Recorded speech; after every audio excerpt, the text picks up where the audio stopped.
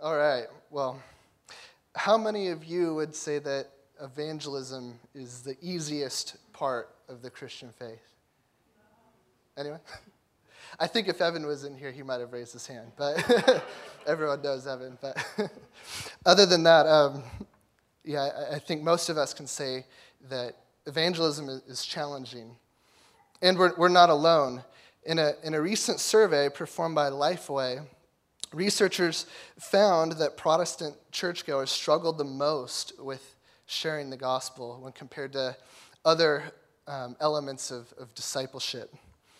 In that same survey, while 80% claimed that as Christians we have an obligation to share the gospel, 61% acknowledged that they had not shared the gospel within 6 months of taking that survey. But why? Why was there a discrepancy between believers who said they did have an obligation, but they didn't carry that obligation out? Well, I think there are a few reasons, but we'll focus on two of them. First, we stop evangelizing when we forget that the gospel is good news. Simply acknowledging that evangelism is our Christian duty or obligation is not enough. It's only when we're swept up into the good news of the gospel that we feel compelled to make that gospel known to others. And second, sharing the gospel is hard. It really is painstaking work. There's a reason why in the New Testament, oftentimes the writers would describe evangelism as work, as labor. Oftentimes when we go to share the gospel with other people, we're met with resistance. We're met with anger. We're met with frustration. The gospel is a challenging message, and oftentimes we even face persecution because we share it with others. So this morning as we come to our text, we're going to focus on why the gospel is good news. Why the gospel is good news and why people are resistant to the gospel. And then briefly at the end, we're going to discuss how we can overcome some of that resistance in sharing the gospel. So for those of you who do not consider yourselves a follower of Christ, I want to say that you're more than welcome to be a part of this conversation this morning. But we will be talking about how we as Christians, as the church, can go about sharing the gospel with non-Christians. All right, so if you brought your Bibles or your smartphones, feel free to open up to Matthew 13, verses 1 to 9. And 18 to 23. Matthew 13, verses 1 to 9, and 18 to 23. And if you weren't able to catch that, it'll be up right there on the screen. Verse 1, that same day, Jesus went out of the house and sat beside the sea, and great crowds gathered about him, so that he got into a boat and sat down. And the whole crowd stood on the beach. And he told them many things in parables, saying, a sower went out to sow. And as he sowed, some seeds fell along the path, and the birds came and devoured them. Other seeds fell on rocky ground where they did not have much soil, and immediately they sprang up, since they had no depth of soil. But when the sun rose, they were scorched, and since they had no root, they withered away. Other seeds fell among thorns, and the thorns grew up and choked them. Other seeds fell on good soil and produced grain, some 100-fold, some 60, some 30. He who has ears, let him hear. Verse 18, hear then the parable of the sower. When anyone hears the word of the kingdom and does not understand it, the evil one comes in and snatches away what has been sown in his heart. This is what was sown along the path. As for what was sown on rocky ground, this is the one who hears the word and immediately receives it with joy, yet he has no root in himself, but endures for a while, and when tribulation or persecution arises on account of the word, immediately he falls away. As for what was sown among thorns, this is the one who hears the word, but the cares of the world and the deceitfulness of riches choke out the word, and it proves unfruitful. As for what was sown on good soil, this is the one who hears the word and understands it. He indeed bears fruit and yields in one case 100-fold, in another 60, and in another 30. It's fitting that as we come to the end of our Kingdom Parable series that we preach on the parable of the sower. Because the parable of the sower is arguably the most important parable in Scripture. In fact, in Mark 4:13, Jesus asks his disciples, "Do you not understand this parable? How then will you understand all the parables?" Jesus is saying here that if we don't grasp the meaning of this one, then all of the other parables will fall on deaf ears. This parable is the key to understanding Jesus' teachings in the other parables. So we're going to take special attention this morning to the parable of the sower. And we're going to do that by breaking it down into four major elements: the sower, the seed, the soils, and the harvest. So let's tackle that first pair: the sower and the seed. Jesus begins the parable in verse 3 by saying, "A sower went out to sow." Now, this imagery would be especially familiar to people in the ancient world. Most of the ancient world was directly involved in agricultural production. This was most people's occupation. There weren't very many city dwellers in the ancient world. And by the Sea of Galilee, where Jesus is preaching these parables in Matthew 13, there would have been fields and crops and terraces everywhere. In fact, Galilee was known especially for its agricultural production. That's kind of what put it on the map in the ancient world. Josephus, a first-century Jewish historian, said this of Galilee: "Their soil is universally rich and fruitful and full of the plantations of trees of all sorts. Accordingly, it is all cultivated by its inhabitants, and no part of it lies idle." So in Galilee, at any point in time, you were likely to see laborers working in the fields. You were likely to see people reaping and sowing and laboring. And it's actually not all that far-fetched to think that as Jesus is preaching these parables, that people are sowing around him. And this is the environment in which Jesus is teaching. Now, the way these laborers would go about sowing the seed is through the broadcast method. This is, I'm sure Tom Levine might know this, but this is where we get television broadcasts and radio broadcasts, right? So what the sower would do is they would sling a bag of seed over their shoulders, and they would go through the fields. And as they went through the fields, they would scatter the seed all about. And oftentimes the seed would kind of fall indiscriminately. It would land all over the place. And that's why we see in our text that seed lands on the path. It lands on hard soil. It lands on rocky soil. It lands on thorny soil. And it lands on good soil. So Jesus is taking this imagery of the sower and the seed, and he gives it a spiritual reality in verse 19. He says, the one who sows is sowing the word of the kingdom.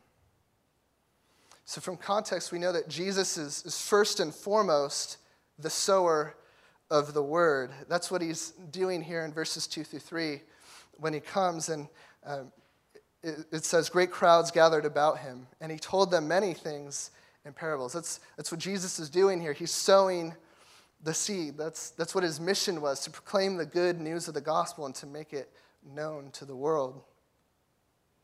In Matthew 9:35, just before our passage here, we're told that Jesus went throughout all the cities and villages, teaching in their synagogues and proclaiming the gospel of the kingdom. It's what Jesus did. But what's amazing is Jesus does not stop there. This is not a work that ends in his earthly ministry. Jesus begins to invite other people into this work. He passes off the torch of his earthly ministry to the church. This is what Jesus says 2 verses later in Matthew 13 to his disciples. The harvest is plentiful, but the laborers are few. Therefore, pray earnestly to the Lord of the harvest to send out laborers into his harvest. So Jesus is inviting the church to be a part of this process of sowing and reaping the gospel in the world. One of my favorite examples of this is found in the book of Acts. If you recall, the first New Testament church was in Jerusalem, and it was in Jerusalem because of what had happened at Pentecost. But not long after, the church started to face persecution from Saul, who later became Paul. And as the church faced persecution, they began to flee from Jerusalem and spread out through all the Mediterranean world. And this is how Scripture describes this. Saul began to destroy the church. Going from house to house, he dragged off men and women and put them in prison. Those who had been scattered preached the word wherever they went. Did you guys catch that? Wherever the church went, the gospel went. The word is bound up with the work of the church. That's how the church hears, that's how the world hears the gospel. That's how they hear the good news. The church is the vessel, the vehicle for that to happen. So we should be surprised when we hear that 61% of Christian churchgoers don't regularly share the gospel, because that's commission that we've been given in Scripture. So at this point, you might be thinking to yourself, I appreciate the gospel. I love the gospel. The gospel's valuable to me. But why should I feel compelled to make it a priority in my life? Why should I feel compelled to make it a priority to share the good news with other people? Why should I center my life around making Jesus known through his gospel message? I'll give you two quick arguments, and hopefully that'll show you why. First, the gospel is good news. That's literally what the Greek word for gospel, euangelion, I know it's kind of a funny word, but euangelion, that's what it means, good news. The gospel message that says that all have sinned and fallen short of the glory of God. All deserve wrath and hell. There's no man who stands right before God.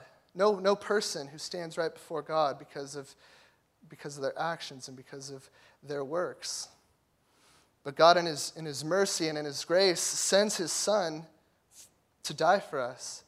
His Son dies in our place and takes that wrath, takes that hell that we deserve. So when we believe in God, when we believe in the gospel, we are saved. When we believe in the name of Jesus, we're reconciled back to God. We're restored to relationship with God. There's so much in this gospel message of salvation. It's not just getting to heaven. We're able to have relationship with God and to experience his fellowship. We're able to praise him for who he is. We get to treasure Jesus because of the gospel.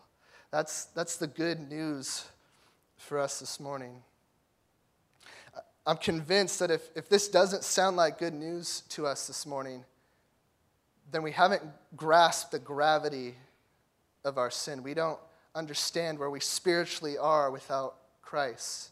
And if this doesn't sound like good news to us, I don't think we've grasped the glory of God's grace, how much he has lavished on us, how much he has exhausted himself and given himself up for us so that we can spend our lives in relationship with him.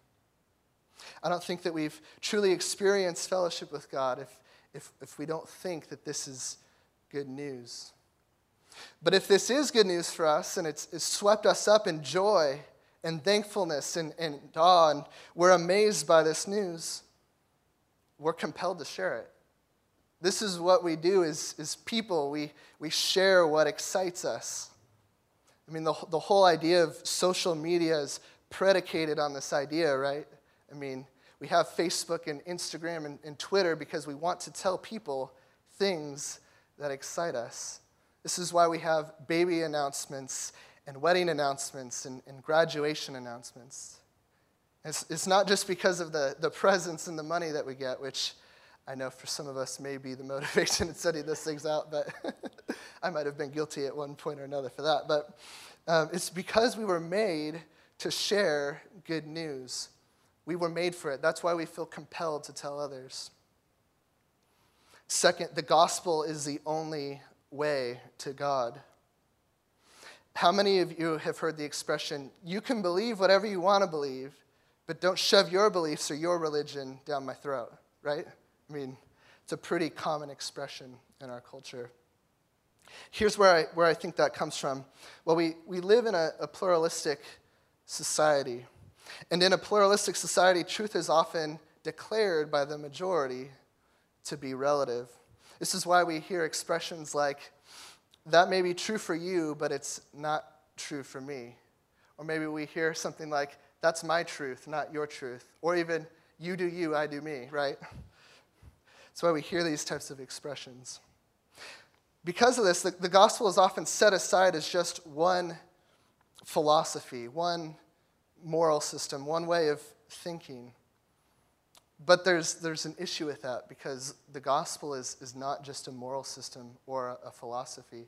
It's a proclamation that makes claims about all of reality. It makes claims about every single person. So it's either, the claims that it makes is either true of everyone or it's true of no one.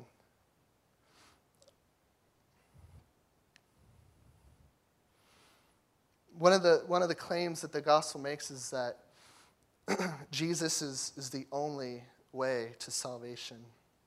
Listen to what Peter says about Jesus in Acts 4:12. There is salvation in no one else, for there is no other name under heaven given among men by which we must be saved.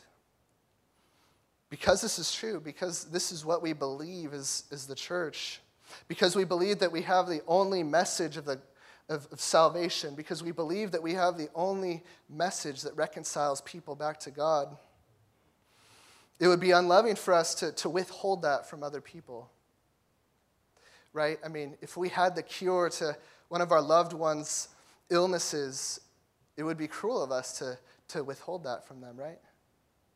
So how much more so when we have the power of the gospel, the way for the world to be reconciled to God?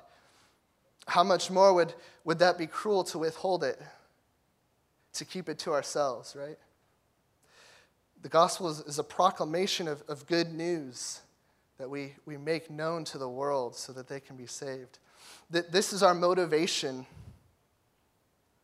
We share the gospel with others because we love them and we want them to see the good news. We want to invite them in to rejoice with us, to experience the love of Christ.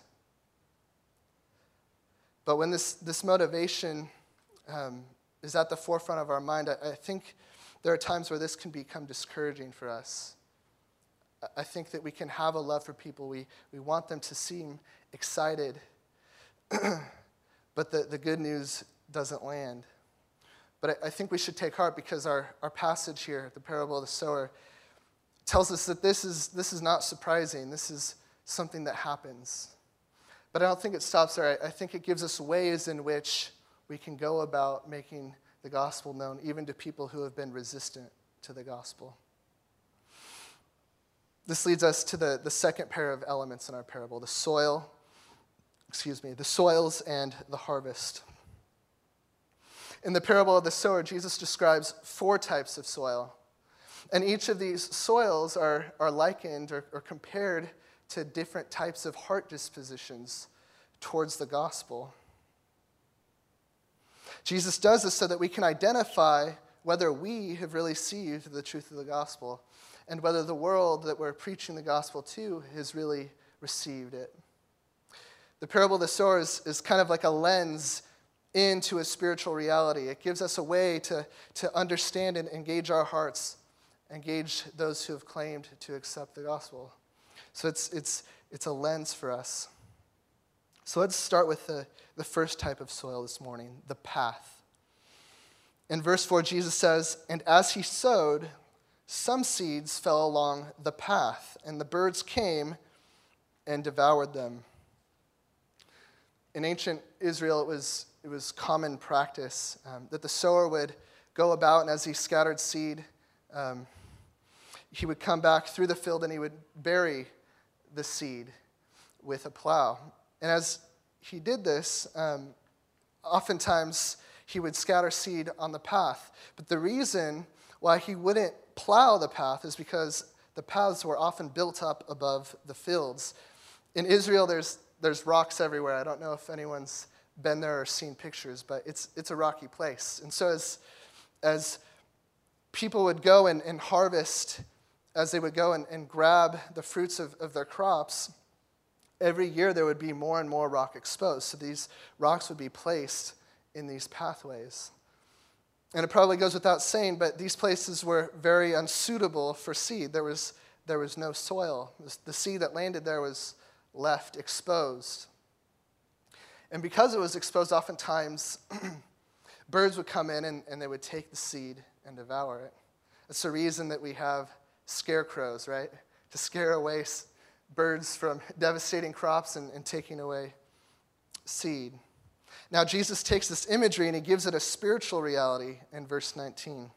Here he says, "When anyone hears the word of the kingdom and does not understand it, the evil one comes and snatches away what has been sown in his heart. This is what was sown along the path." Jesus is saying that when we see someone that's unresponsive to the gospel, there's something going on. There's more than meets the eye. There's a heart issue there. The heart has become so hard and so calloused that the word of God cannot penetrate it. It stays at the surface, and it remains exposed and can be taken away. Even though the person hears the gospel, they don't understand it. And this is when our verse says the devil comes and takes it away from them. So I'll give you an example of how this plays out practically. This is not the only way, but it's a way. Oftentimes when we tell someone about the gospel, instead of hearing the truth of God's grace, they end up hearing rules and obligations that they need to perform to be right with God. It's actually kind of surprising sometimes. I don't know if you guys have experienced this, but hard hearts have a way of turning the gospel of freedom into a message of slavery. Hard hearts are disposed to this kind of thing. Dr. Martin Lloyd-Jones was a famous minister at Westminster Chapel, and he did a lot of evangelism and preaching, and he says this about his experience with sharing the gospel with hard hearts. "To make it quite practical, I have a very simple test. After I have explained the way of Christ to somebody, I say, 'Now are you ready to say that you are a Christian?' And they hesitate. And then I say, 'What's the matter? Why are you hesitating?' And so often people say, 'I don't feel like I'm good enough yet. I don't think I'm ready to say I'm a Christian now.' And at once, I know that I have been wasting my breath. They are still thinking in terms of themselves. How can I put it plainly? It doesn't matter if you have almost entered into the depths of hell. It does not matter if you are guilty of murder as well as every other vile sin. It does not matter from the standpoint of being justified before God at all. You are no more hopeless than the most moral and respectable person in the world." So the first response to the gospel in our parable is hard-heartedness. Second, the rocky soil. In verses 5 to 6, Jesus says, "Other seeds fell on rocky ground where they did not have much soil. And immediately they sprang up, since they had no depth of soil. But when the sun rose, they were scorched, and since they had no root, they withered away." Throughout Galilee, there were places where limestone and volcanic rock were really dense, and it was challenging to find deep soil. When the plow went through these areas, oftentimes they would bury the seed, but there would only be a thin layer of soil sitting on top of rock. Because of this, there's nowhere for the plant to grow downward. And instead of taking root, it ended up shooting upward. And this is how farmers often knew that they had sown a bad crop, that it was going to be a bad season. There wasn't going to be a harvest, because what would happen is, as the sun came up, the sun would draw out all of the moisture in that thin layer of soil, and the plant would ultimately wither and be scorched by the sun. Now, Jesus compares this soil in verses 20 to 21 to the one who hears the word and immediately receives it with joy, yet he has no root in himself, but endures for a while, and when tribulation or persecution arises on account of the word, immediately he falls away. It's unfortunate, but I think this happens pretty frequently within the church. The gospel penetrates the heart and it begins to grow, but it doesn't take root. Here's why I think this happens. Oftentimes when people hear the gospel, they only hear it in part. They hear good news, but it's the wrong news. The good news becomes confused with a false message that says God is going to solve all of the problems in my life, and God is going to make my life easier. And that's just not the gospel. There's great news in the gospel, but God oftentimes promises us the opposite. Oftentimes he promises us trouble and tribulation. So when these types of people experience trouble and tribulation, they abandon the gospel, because the gospel didn't deliver what they thought it was going to deliver. It didn't meet up, right? And so they ended up looking for something else to find comfort and joy in. When suffering came, they abandoned the gospel, and they proved that it wasn't Christ that they wanted. It was just what they thought Christ could offer them. There's a big difference there. You know, I think as the church, trials and tribulation and persecution can be the best thing for us, because these types of things have a way of exposing our hearts.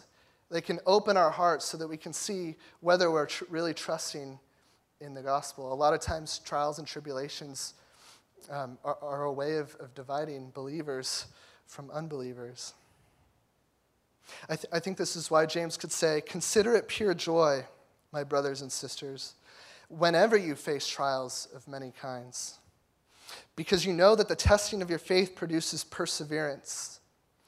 Let perseverance finish its work so that you may be mature and complete, not lacking anything." So for the unbeliever, trials end up crushing them and pushing them away from the gospel. But for believers, trials strengthen our faith. They bolster our faith. It's like what James says, it makes our faith mature and complete, not lacking anything. Third, the thorny soil. In verse 5, Jesus says, "Other seeds fell among thorns, and the thorns grew up and choked them." Much of Israel was filled with tough, thorny bushes, and it is filled with tough, thorny bushes still. What's interesting is the word that's used here, that's translated as thorns, is the same word that is used to describe the crown of thorns that's placed on Jesus' head.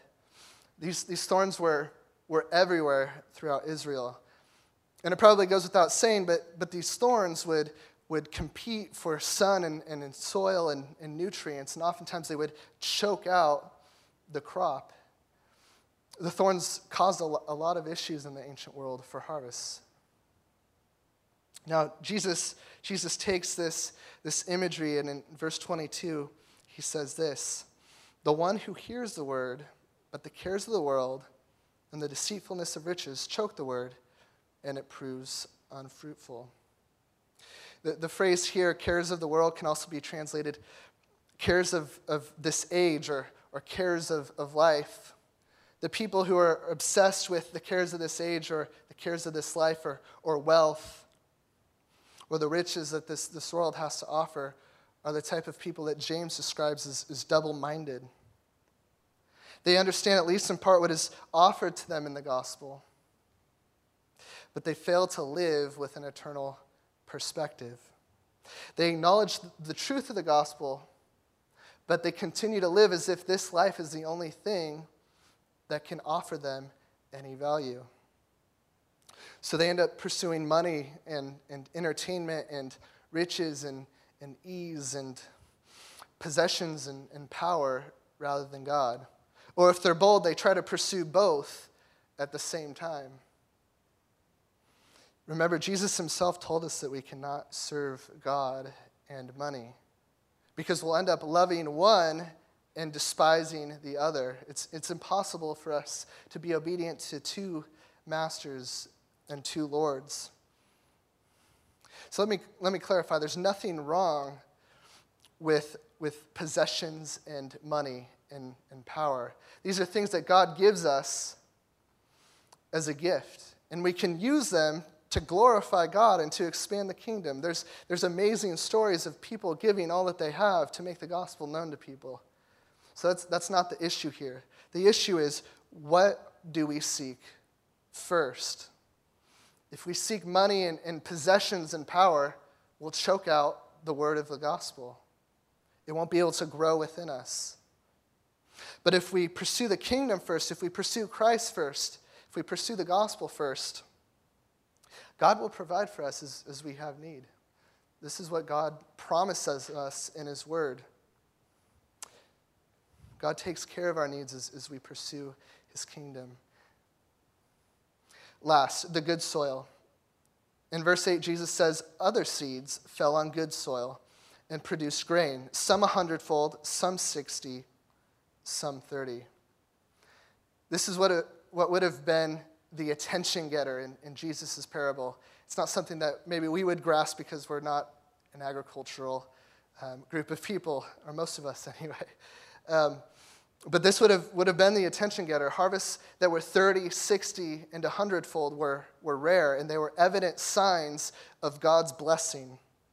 For example, in Genesis 26:2, it says, Isaac sowed in that land and reaped in the same year 100-fold. The Lord blessed him.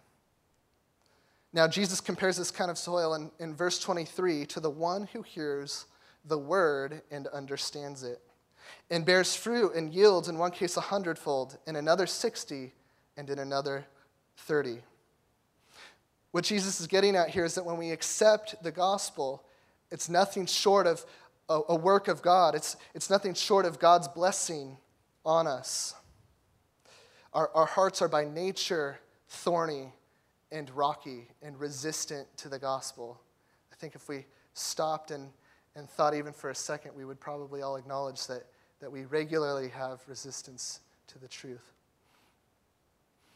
For example, Jeremiah 17:9 says, the heart is deceitful above all things and desperately sick. Who can understand it? The depths of our depravity are so deep that we can't even grasp it. Matthew 15:19 says, for out of the heart come evil thoughts, murder, adultery, sexual immorality, theft, false witness, slander. This is what's amazing about God's grace, right? When the gospel is preached, he opens our hearts to receive his word. God takes the initiative to remove the rock and the thorns in our heart. He takes the initiative to plow the soil of our heart so that we would receive the word. So when we're responsive to the gospel, it's by God's grace. It's a gift to us and a blessing.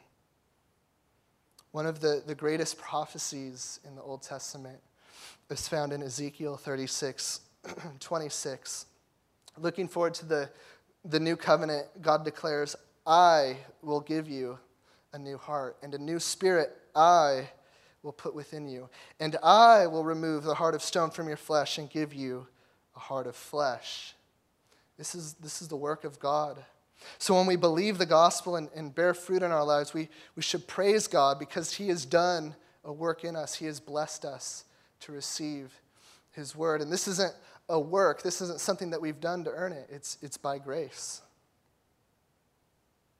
So this brings us kind of to the end of our discussion of the soils. But before we wrap up, let me give you 3 ways that we can go about overcoming resistant soil.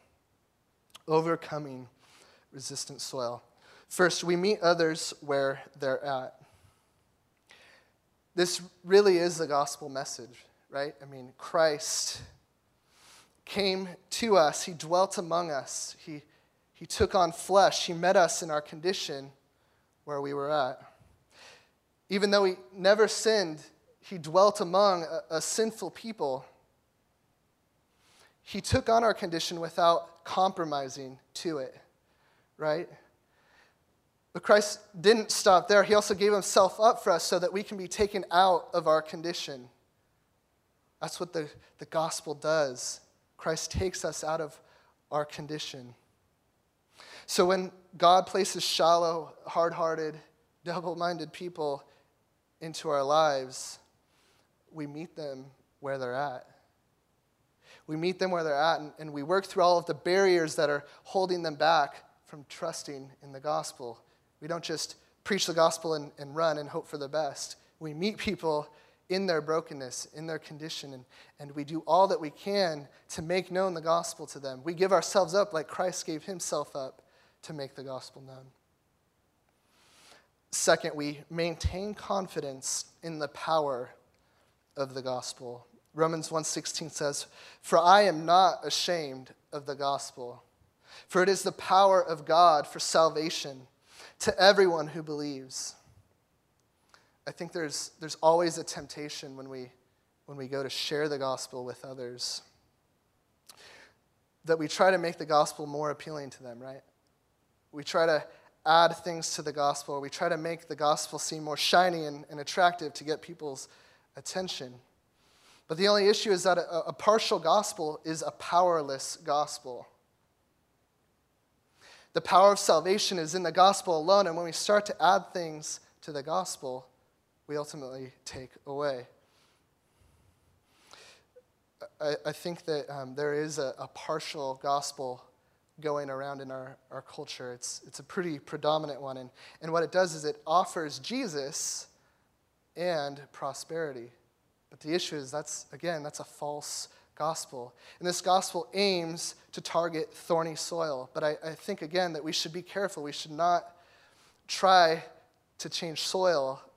We should not try to change the message for that soil to receive it. We should be faithful to the gospel and trust that God will bring his power to change hearts. Listen to what Matt Chandler, he's the president of Acts 29, which is a collection of churches that we're a part of. Listen to what he says about changing the gospel. "If we confuse the gospel with response to the gospel, we will drift from what keeps the gospel on the ground, what makes it clear and personal. And the next thing we know, we will be doing a bunch of different things that actually obscure the gospel, not reveal it." So again, we should have confidence in the power of the gospel. We keep preaching it. Even if we meet resistance, we keep preaching it. We don't need to change the gospel. And last, we pray that God would open hearts.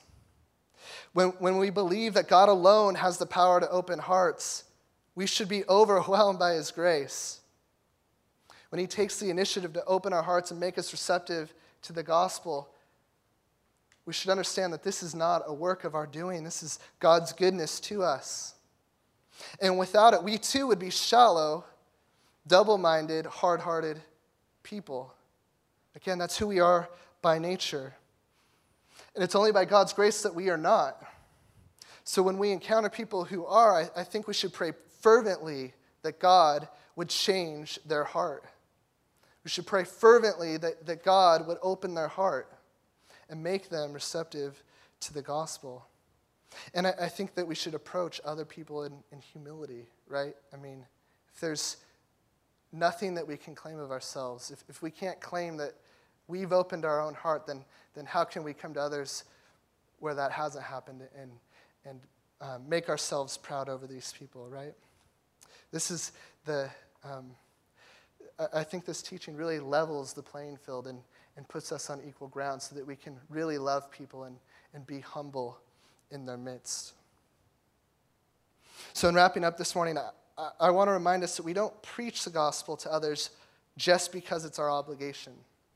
I mean, it is our obligation, but it's not just that.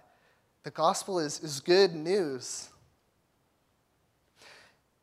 We want to preach the good news to other people. We want them to see the love of God. We want them to experience relationship with God. That's why we share the good news. The gospel is the only message that can save us.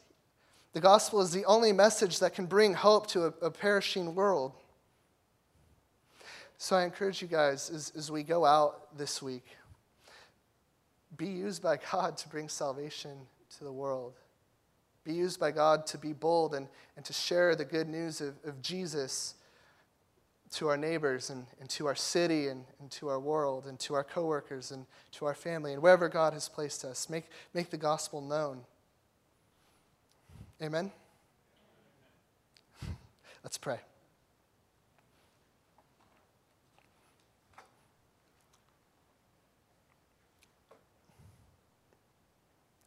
Lord, we thank you that in the good news of the gospel that we are finally reconciled to you, God.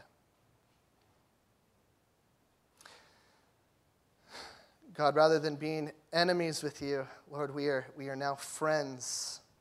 We get to experience all of who you are, God. We get to experience your grace and your truth and your love and your justice and your mercy and all that you are, God, because of your gospel. Lord, we pray that as we go out from here that you would make people in our life receptive to the gospel. God, and that you would make us bold to preach it. We pray that you would prepare the way, that you would start removing thorns and rocks and thistles and all that holds people back from receiving the word. We pray that you would plow the seed into people's hearts, God, and make it grow and be fruitful. We pray that people would respond with worship and praise to you, that they would bear fruit in their lives. God, and this morning as we reflect on our own hearts, I pray that you would reveal to us where we've believed the lie, God. Where are we believing in a partial gospel? Or are we believing in the deceitfulness of riches or the things of this age that try to entice us and distract us from you? God, reveal to us and allow us to repent and turn to you. Lord, help us to understand the gospel more and more as we go about our life. We pray these things in your name.